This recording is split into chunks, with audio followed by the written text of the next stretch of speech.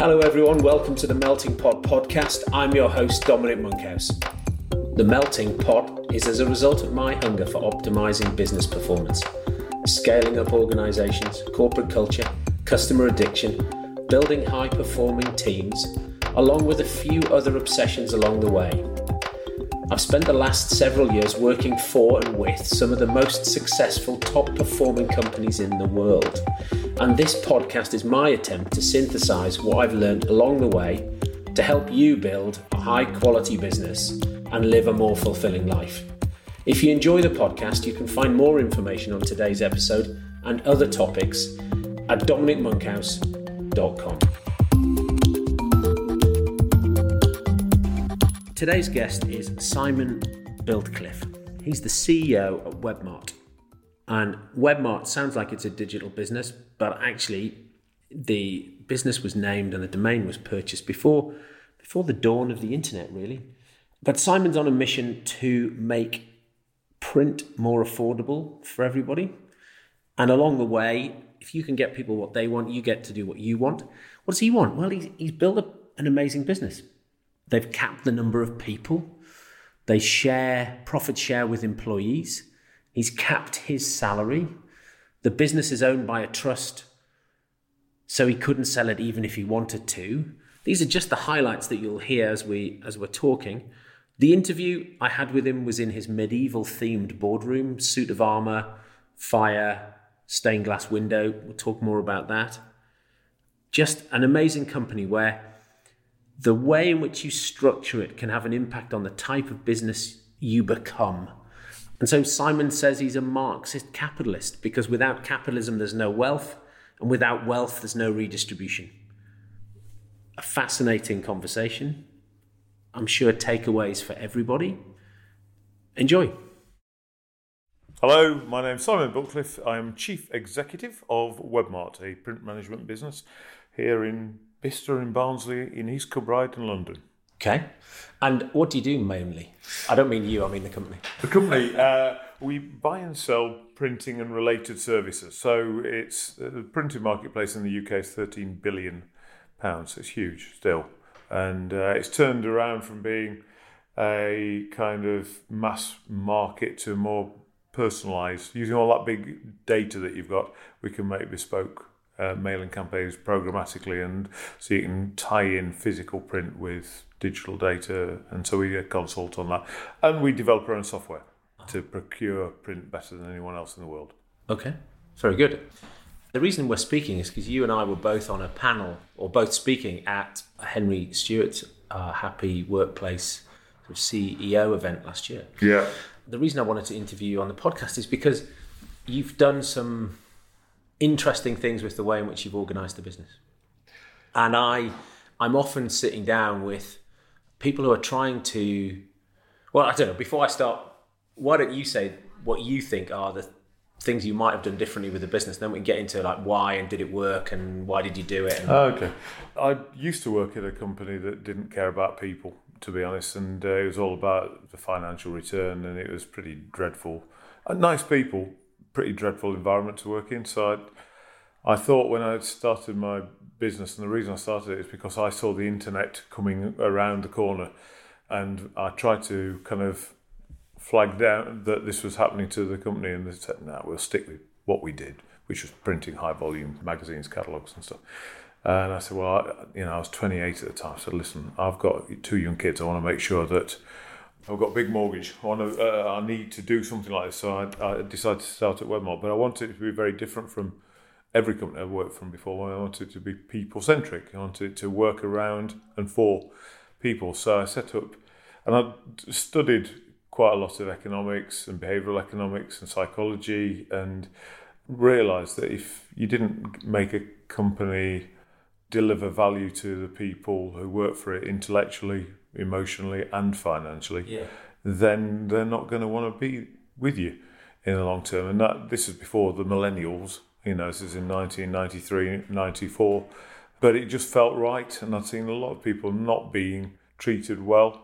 You had to work hard like a Trojan, and there was nothing going back in return other than perhaps a bit of money. And I just thought, well, actually, I can't afford to get the best people, brightest people, the people that, I need to get good raw talent.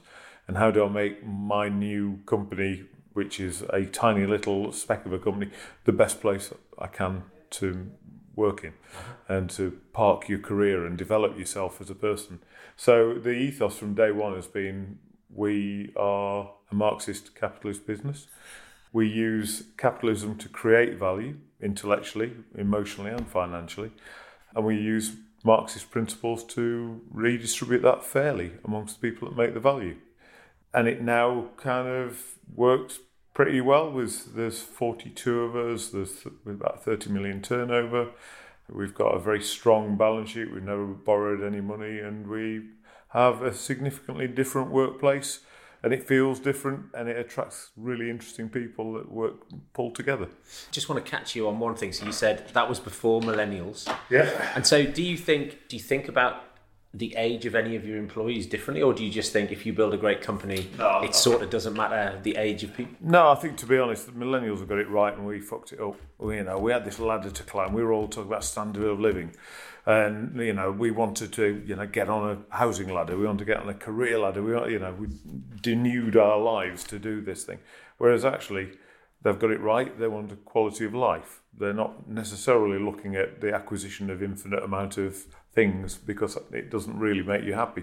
So I think, in one sense, our model has worked towards there's been a pre-millennial model that's come of its age. And so it doesn't matter what age the person is that works in here. It's about giving the best quality of life and the best opportunity at whatever stage of life it is that you're at. Because, you don't always want to work all the hours God sends. Some people may want to and some people may not, but we've got to flex, and it's a family first policy.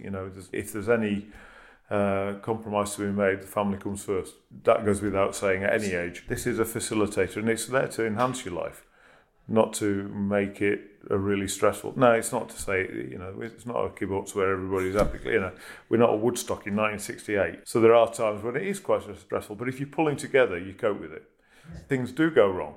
But again, if you're pulling together, then it means that you can actually halve the problem because you've got a great group of people trying to work together. And we've got an eclectic bunch of people. And is that diversity deliberate, or is it sort of accidental? And does it bring? Do you perceive it to bring value? It isn't positive discrimination. It just the kind of fucking way it happened. You know what I mean? Yeah, you're not saying, what we haven't got is we haven't got a 50-year-old. Let's go find exactly. one. I haven't got a 50-year-old who's ambidextrous. You just generally have people proactively bringing people who might fit here. What I wonder about that is it that you're open to a candidate that other people might not see as in their sweet spot, but so because you've got an open mind, you pick up great talent on sort of the edge. Yeah, odd talent, misfits. And you go, that's okay. Yeah. You can come here. We've got loads of people who are odd in different ways, totally. But all and you odd. fit. Yeah. Bring yourself to work. Yeah. I mean, I don't want everybody to think we're like The Name of the Rose, the film from the 80s, where everybody was, kind of bizarre. But we've got much greater diversity naturally. It's just the way it happens. And actually, it's a great strength. I think you look at things from different points of view. We're not clones of each other, and we're not, we're trying to actually think creatively.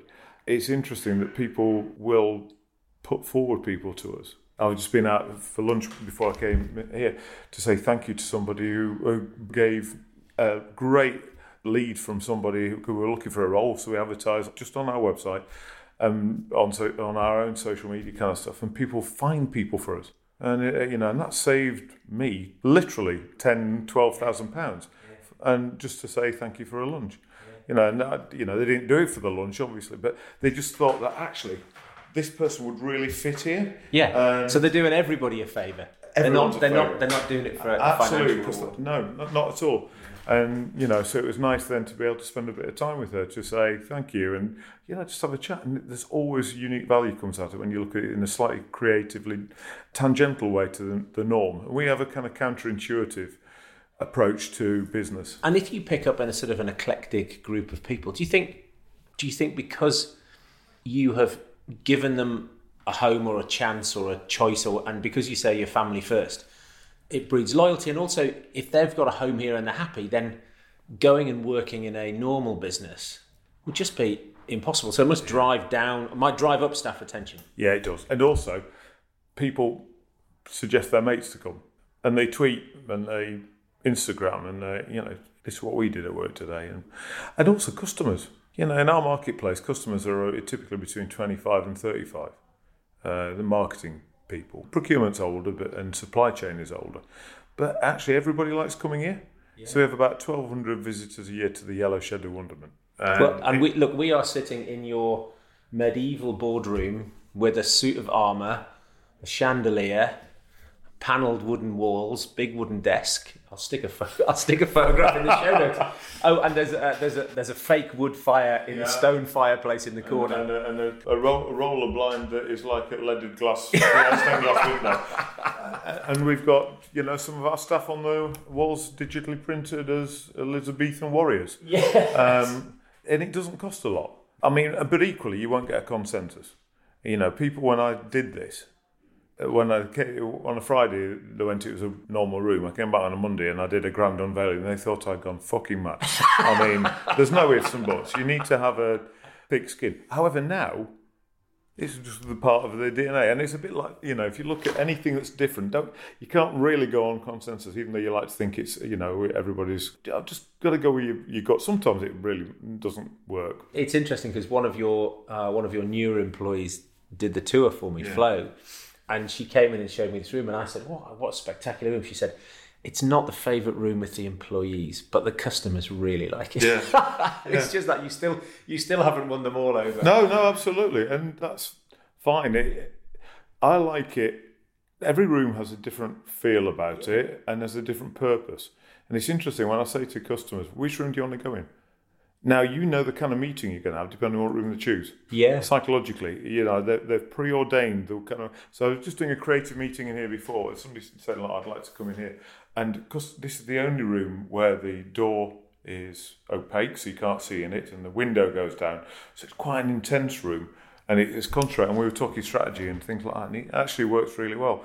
Whereas if in the boardroom, it's kind of open, expressive discussion-y kind of thing. In the aircraft room, it's quite personal. Yeah, intense. It's quite focused. I mean, I personally like this room because I can walk around it because I like walking when I'm thinking. And secondly, I can block out the rest of the day. So whether it's raining or sunny outside, so I can be in the zone, and it's pretty good. And it's got the Oliver Cromwell bust behind there as well, which, as he got rid of the monarchy, I'm a kindred spirit being a Republican. So look, let's drag you back to the Marxist-Capitalist thing. Yeah. You've structured your business differently than most entrepreneurs. In one sense, probably not structured. Maybe the redistribution piece, the sort of the staff bonus, and the way in which you think about what your share of the income is of the business. All I wanted to do is, having worked at companies which are heavily leveraged, I decided I would never take debt.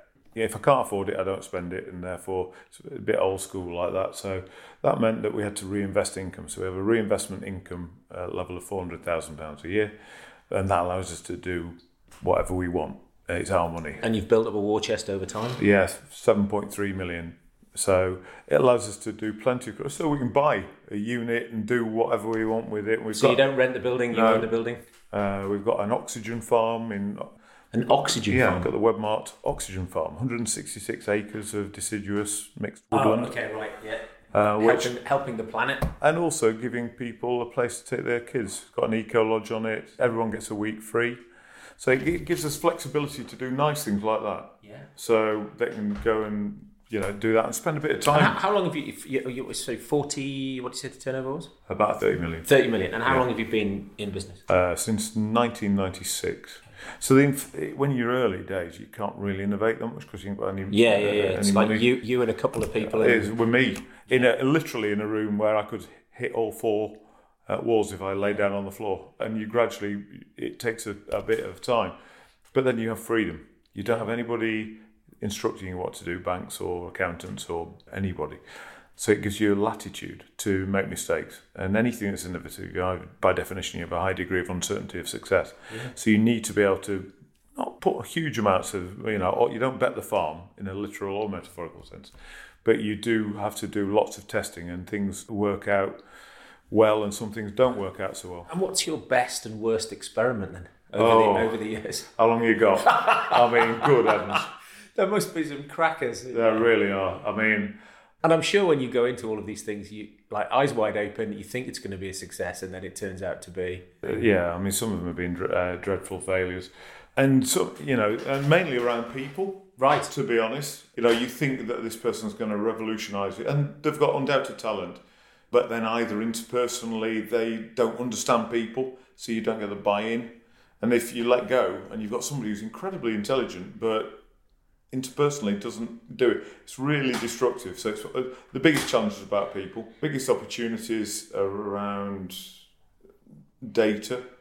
To be honest, it's dull as anything, but actually if you understand data and data mining, I mean, we've got a marketplace that is globally. I mean, I did a speech last weekend in Mumbai to 23,000 people at the IIT Entrepreneurs Conference, and I'm showing things that nobody's ever seen in the world for a 500-year-old marketplace that's worth over $1 trillion, that's growing at 15% a year in India.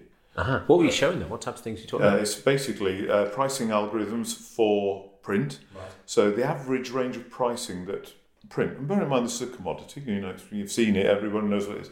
The average range of pricing, if you're an expert, is 50% from top to bottom. If you're not an expert, like you don't know what you go to your local printer, the average range of pricing you will get is 200% top to bottom in a B2B marketplace. That's 500. And that's quality's the same. Quality's the same, specs the same, everything's the same. Nobody knows the price of print. Nobody buys it well. So I'm showing them that as a pricing dynamic, and it's blowing their mind because it's like effectively going into a BMW car showroom, and that same £25,000 BMW 1 Series is being literally sold for £100,000 in the next garage. I mean, it wouldn't happen in the B2C market, but in B2B, which after all is 70% of the global GDP. Yeah, lower volume, lower transparency. It's no transparency. It's based on how well you know the person. But it's not people trying to rip you off. Nobody knows the price of print. And then the specification of even something like a magazine that you could hold in your hand, if you had to describe that as a specification or your life depended on it, you'd die. You don't know what it is. You can look at it, but you can't describe it technically. So we've got a piece of technology that I can take a picture of that and it will give you a price. So you're turning something from a physical world into a digital product, and then we're manufacturing it back into the physical. So this industry 4.0, it goes from physical to digital back into the physical world and linking those together. So I would have thought several years ago, in the same way that before it, television was supposed to destroy radio, and then Netflix was supposed to destroy TV. And digital, you'd have thought, would destroy print. And here you are saying that print, particularly in India, is growing 15% a year. And also, it's different. It's higher value now. It used to be the lowest cost medium, and now it's feature rich. It's got your data on it, so it's meaningful to you. And especially if you're young, you never get print.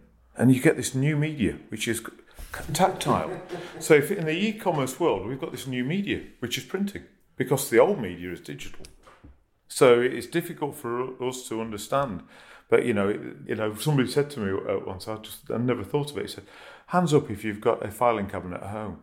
Well, of course, everybody that's over 40, we've got a filing cabinet because we've got physical. Nobody understands, what's a filing cabinet? They've never had paper. So then you put all of the relevant stuff that you can digitally enable to take a picture, and it'll create a link to the internet website, which we can do. All of a sudden, it blows people's minds because I know immediately more about you than you could ever possibly know, but in a good way, because it's relevant. It's not spamming you. It's relevant. It's GDPR compliant. Tick, tick, tick, tick, tick. So there's a huge range of things that you can do now that you couldn't before. But to get those opportunities to mash together those technologies, you've got to be trusted. And to be trusted, you've got to have a track record of being trusted and never fuck people over. It's what goes around comes around.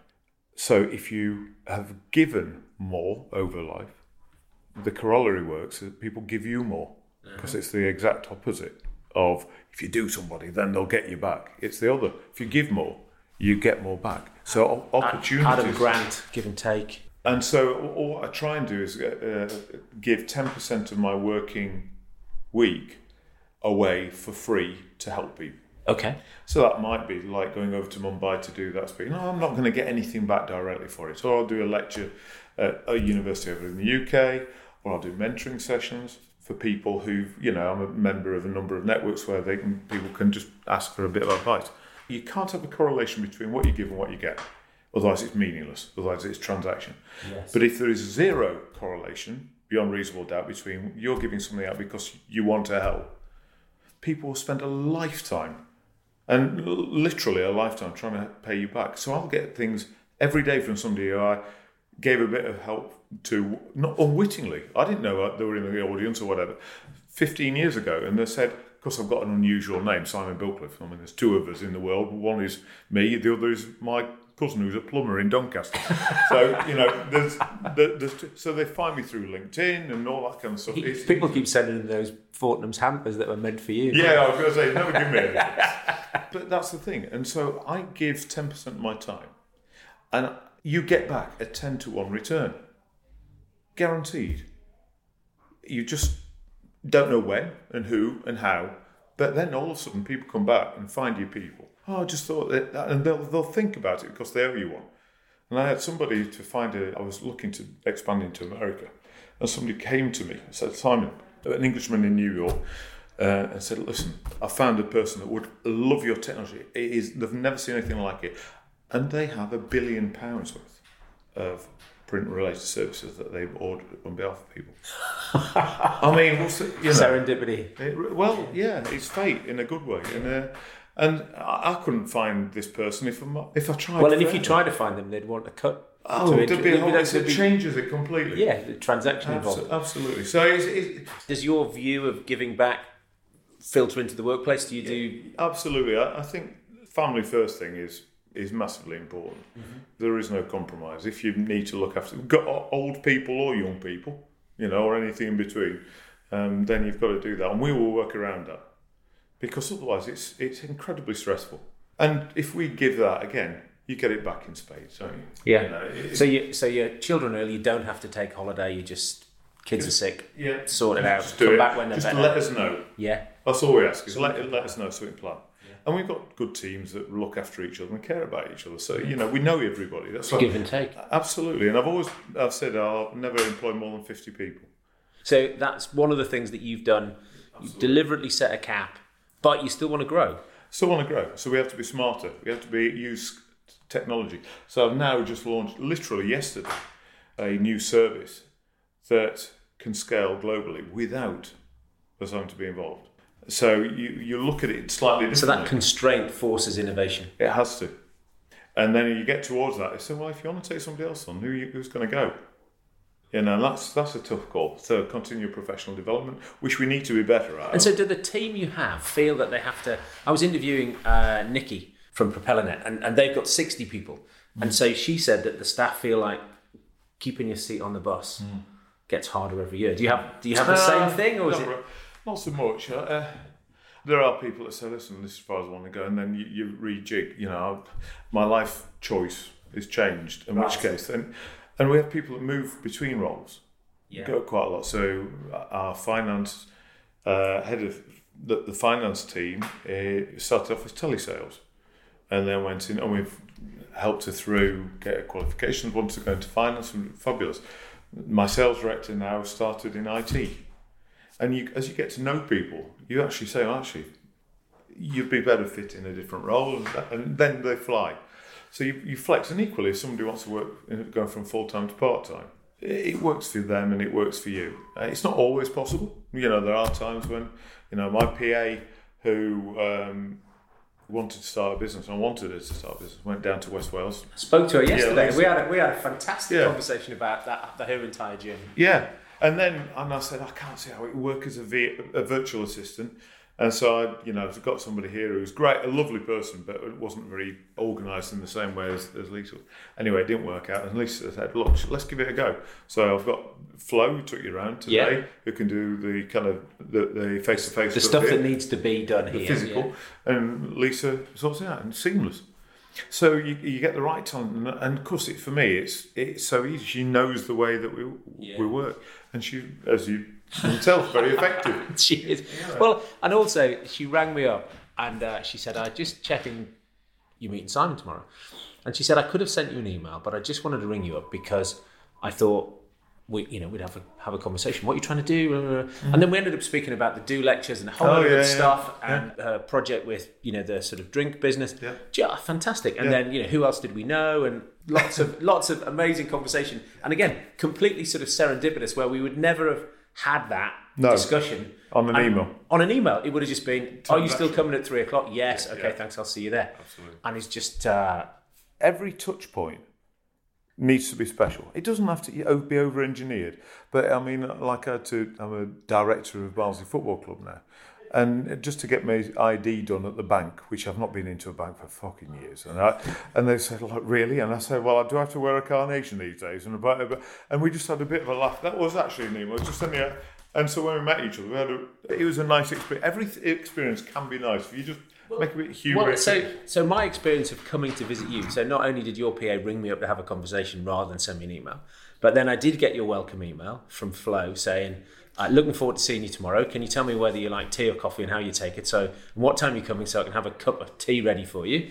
And please park your car at the front of the building next to the red carpet. And then here's the instructions to get in. And I'll show you around when you're here." And it was just, takes all the stress out of when I get there, where are you? Absolutely. And, but it's nice, isn't it? And costs nothing. It's just a little bit of forethought. Yeah. A bit of caring. It's a process. Human. Get the process right.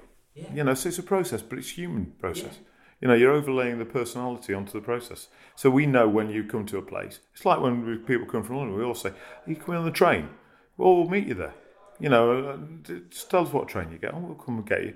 So we don't have to wait till they get here and they get a taxi and all that kind of stuff. So we'll be sitting here in a little hybrid car and we'll pick you up. It's only 5 minutes away. It's the little things in life that are the big things in business these days. Well, somebody comes to visit you, I suspect, and then they go back to their office and they're like, "Okay, so we've got quotes from a number of people."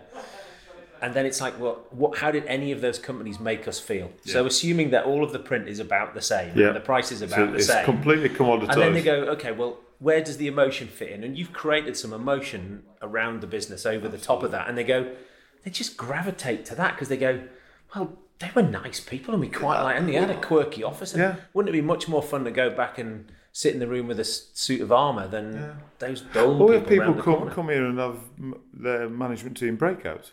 Say, "Actually, this is a shed. It's an industrial estate in Bicester. Yeah. There's nothing special about it at all. It's like every other industrial estate ever in the world. But with relatively little money, because I'm tight as a duck's arse. I'm a northerner.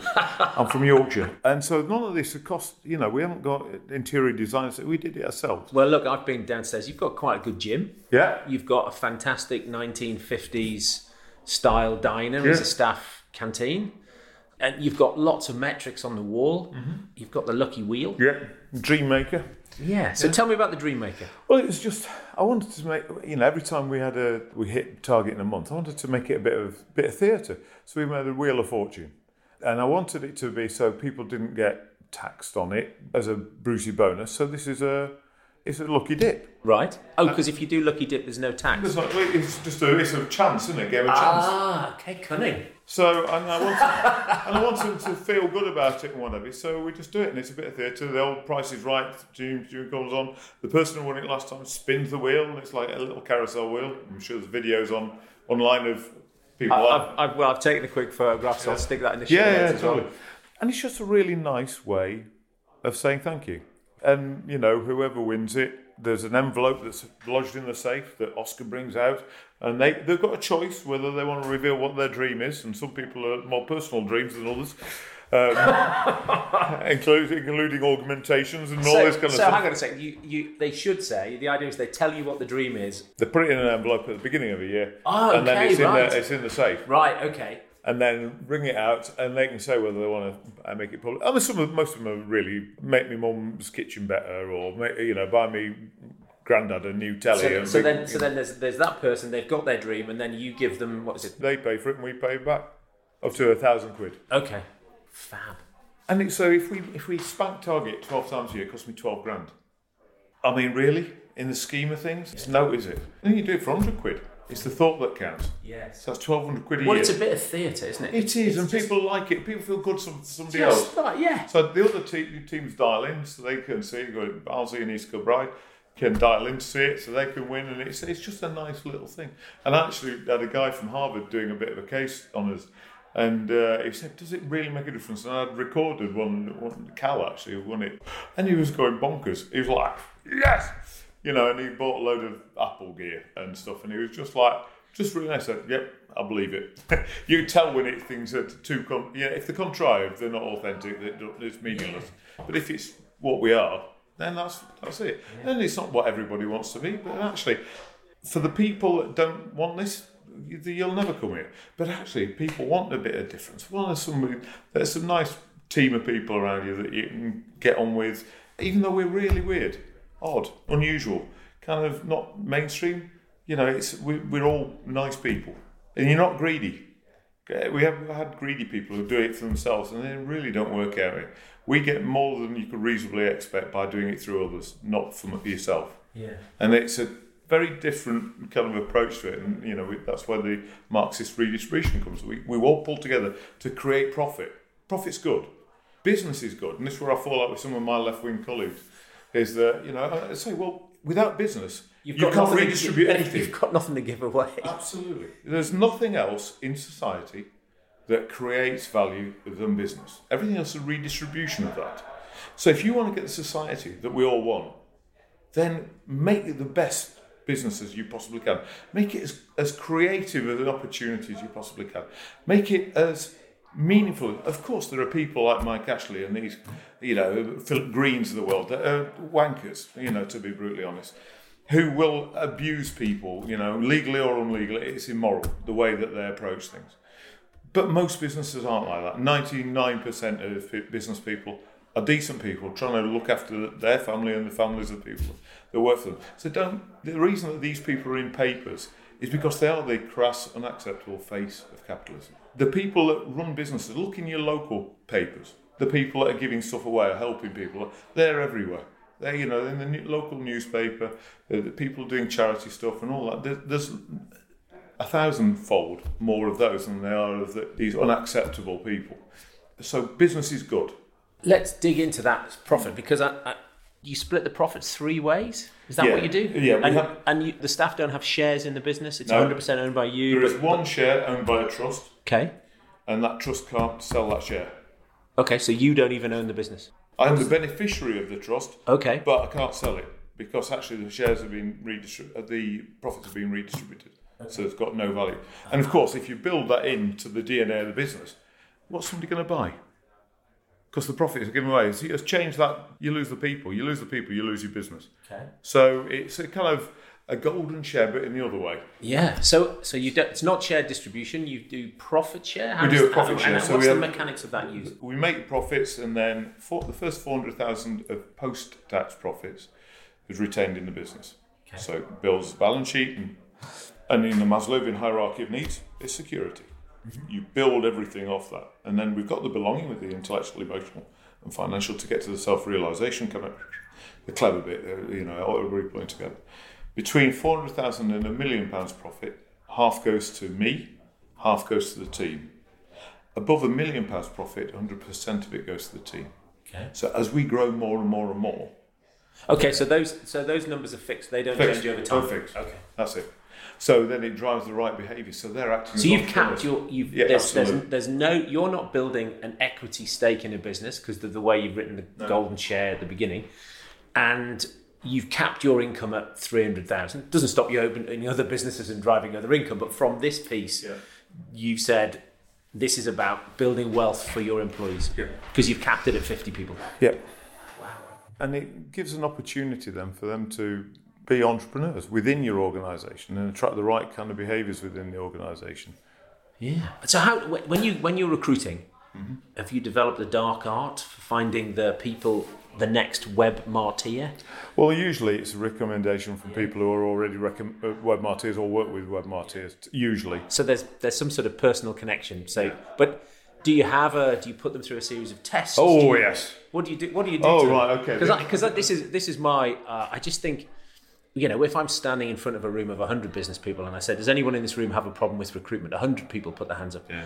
And people, even successful businesses, somehow don't focus the spotlight on it and do it well enough. And as you found, if you've got a room full of great people who are intellectually and emotionally engaged in the business, you can't stop them. I sit down with people and they're trying to fix a problem. Then in fact, if they'd fixed the people problem, they wouldn't have that problem. A business is a bag of people.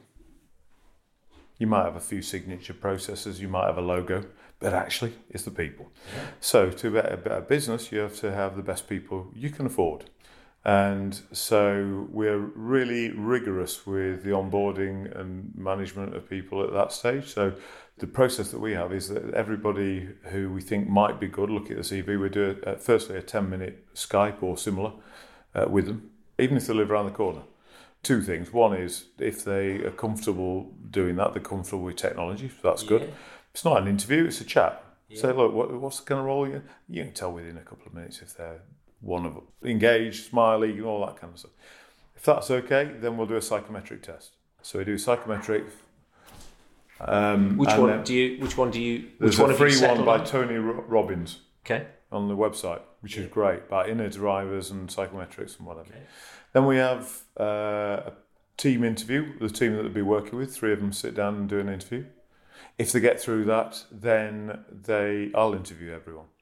That's really interesting because I think often the MD or the CEO of a business delegates that interviewing way too early.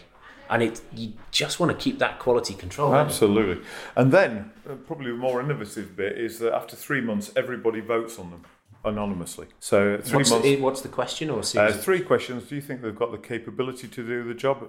Do you think that they've got the desire to do the job? Do you think they've got the ability to be a long-term web marketer?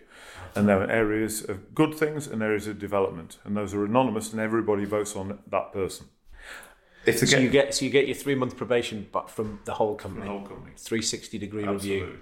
Radical candor. People don't hold back. Well, it's anonymous. People do the honest thing, and you know very quickly if they get through that 3 months. Do they cold, or do they get the feedback and they get the chance to? I'll get feedback. It depends. There's some people that, we've had last a day. We're just like, whoa, I love transparency and I love the kind of, and then all of a sudden they're like, oh my God. I had one, it's going back a few years, that literally went to the toilet after the first hour and never came back again. Because once you're into this thing, it's like, can be a bit scary. But then after 6 months, we do the same. If they get through that, they've got through the probation, they've got full time. But then everybody, every 6 months, is peer reviewed by the team. And the only one that's made public is mine. So for the rest of their time at Webmart, you are reviewed by the entire business. You're getting your personal development plan written by your peers every 6 months. Well, certainly your personality appraisal.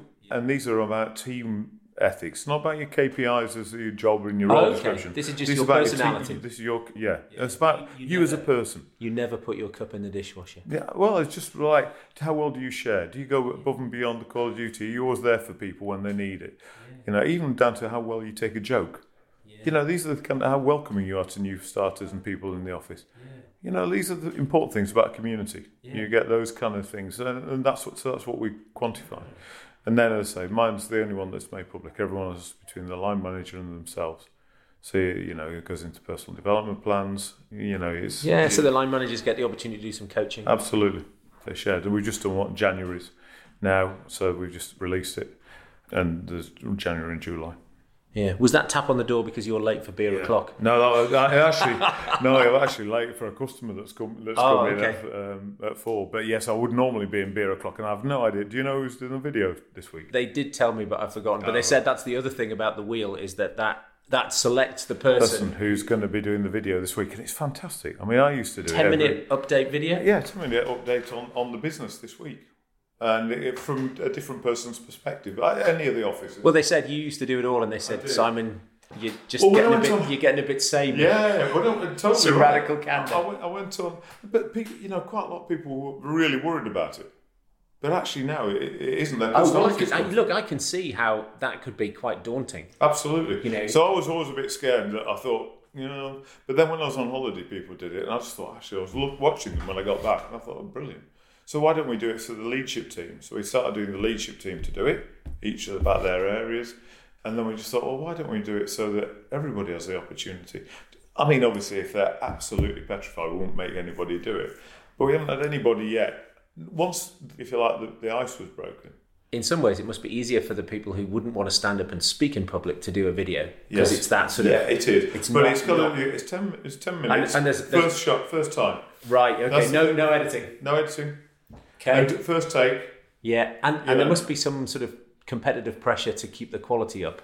Well, it's just be your personality. I mean, we have some fantastic. I mean, Flo did wrote a poem, brilliant. About the weeks ago. Oh man! I was asking about how she ended up here. So she did an internship and then she ended up here full time. Fantastic. Yeah. Well, actually, I saw her first. She was head girl at my daughter's school, and she did a presentation. I just thought, fantastic, brilliant. So I got in touch with the school and said, look, I'd like to get into. Obviously, you've got to be careful with kids and schools. They offered it, and she came in. And she, brilliant. And same with Richard Boone, who's our sales director. He joined us at 18 after doing a Dragon's Den. And it was and the idea was okay in front of the telecameras. So there's Peter Jones there, me, I was on the board, and this 18-year-old Sprog standing up there and pitching his idea. I thought, fabulous. So I said, look, I'll invest, but it was in the person.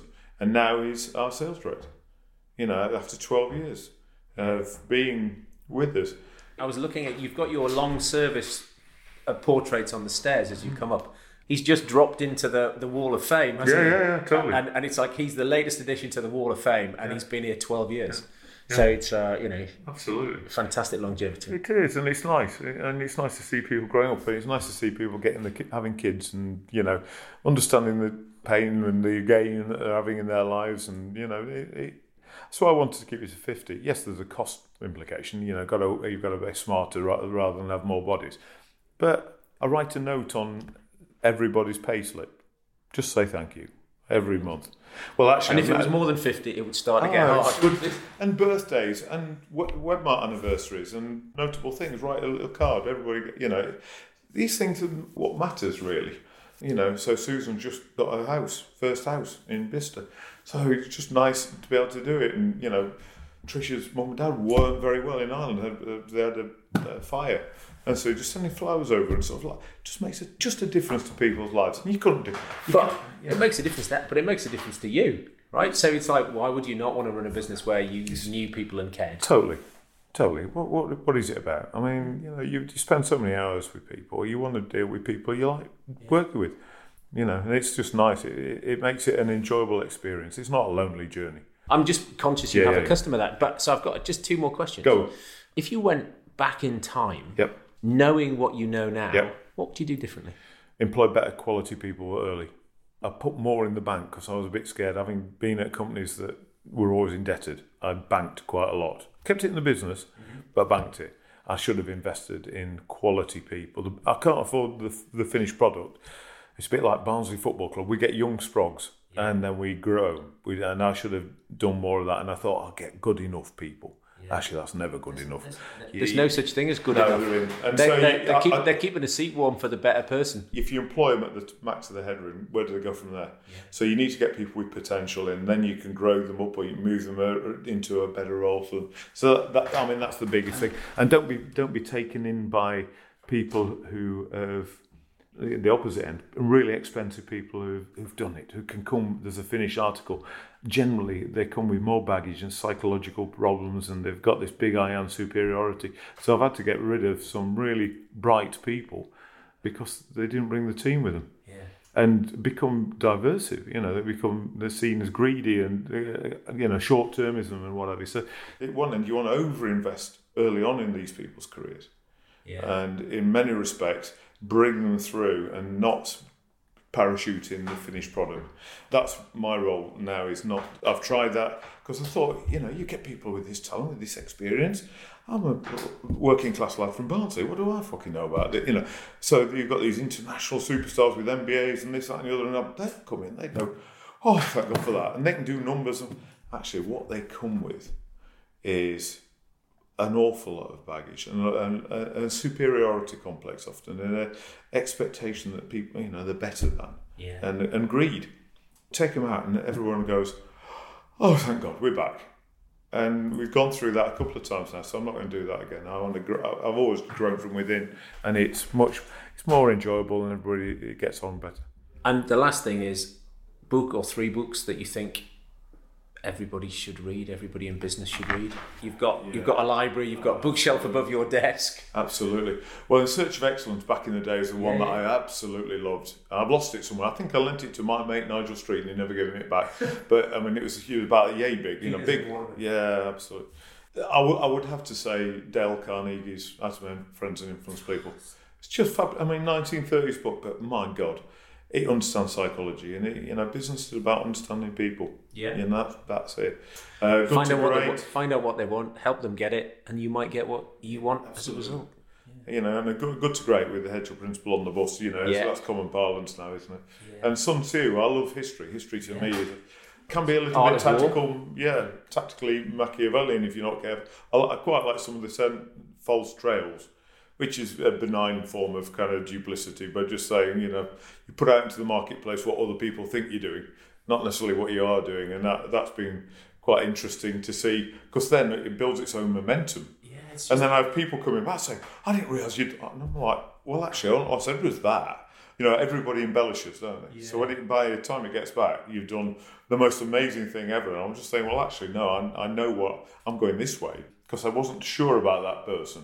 But you only say one thing to one person, then you test them. Snakes and ladders, isn't it? Yeah. You just make sure that see what they are, and if it comes back like that, then you won't be sharing in most secrets again.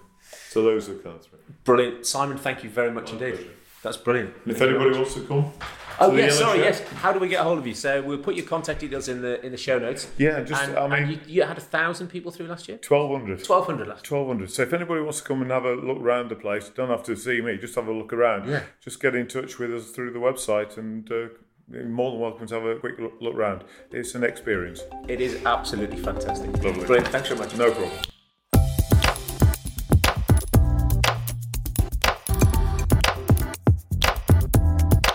All this information and more can be found at dominicmonkhouse.com/podcast. There you'll find show notes, additional reading and links related to this episode. You can also find my blog and the past editions of the Melting Pot newsletter.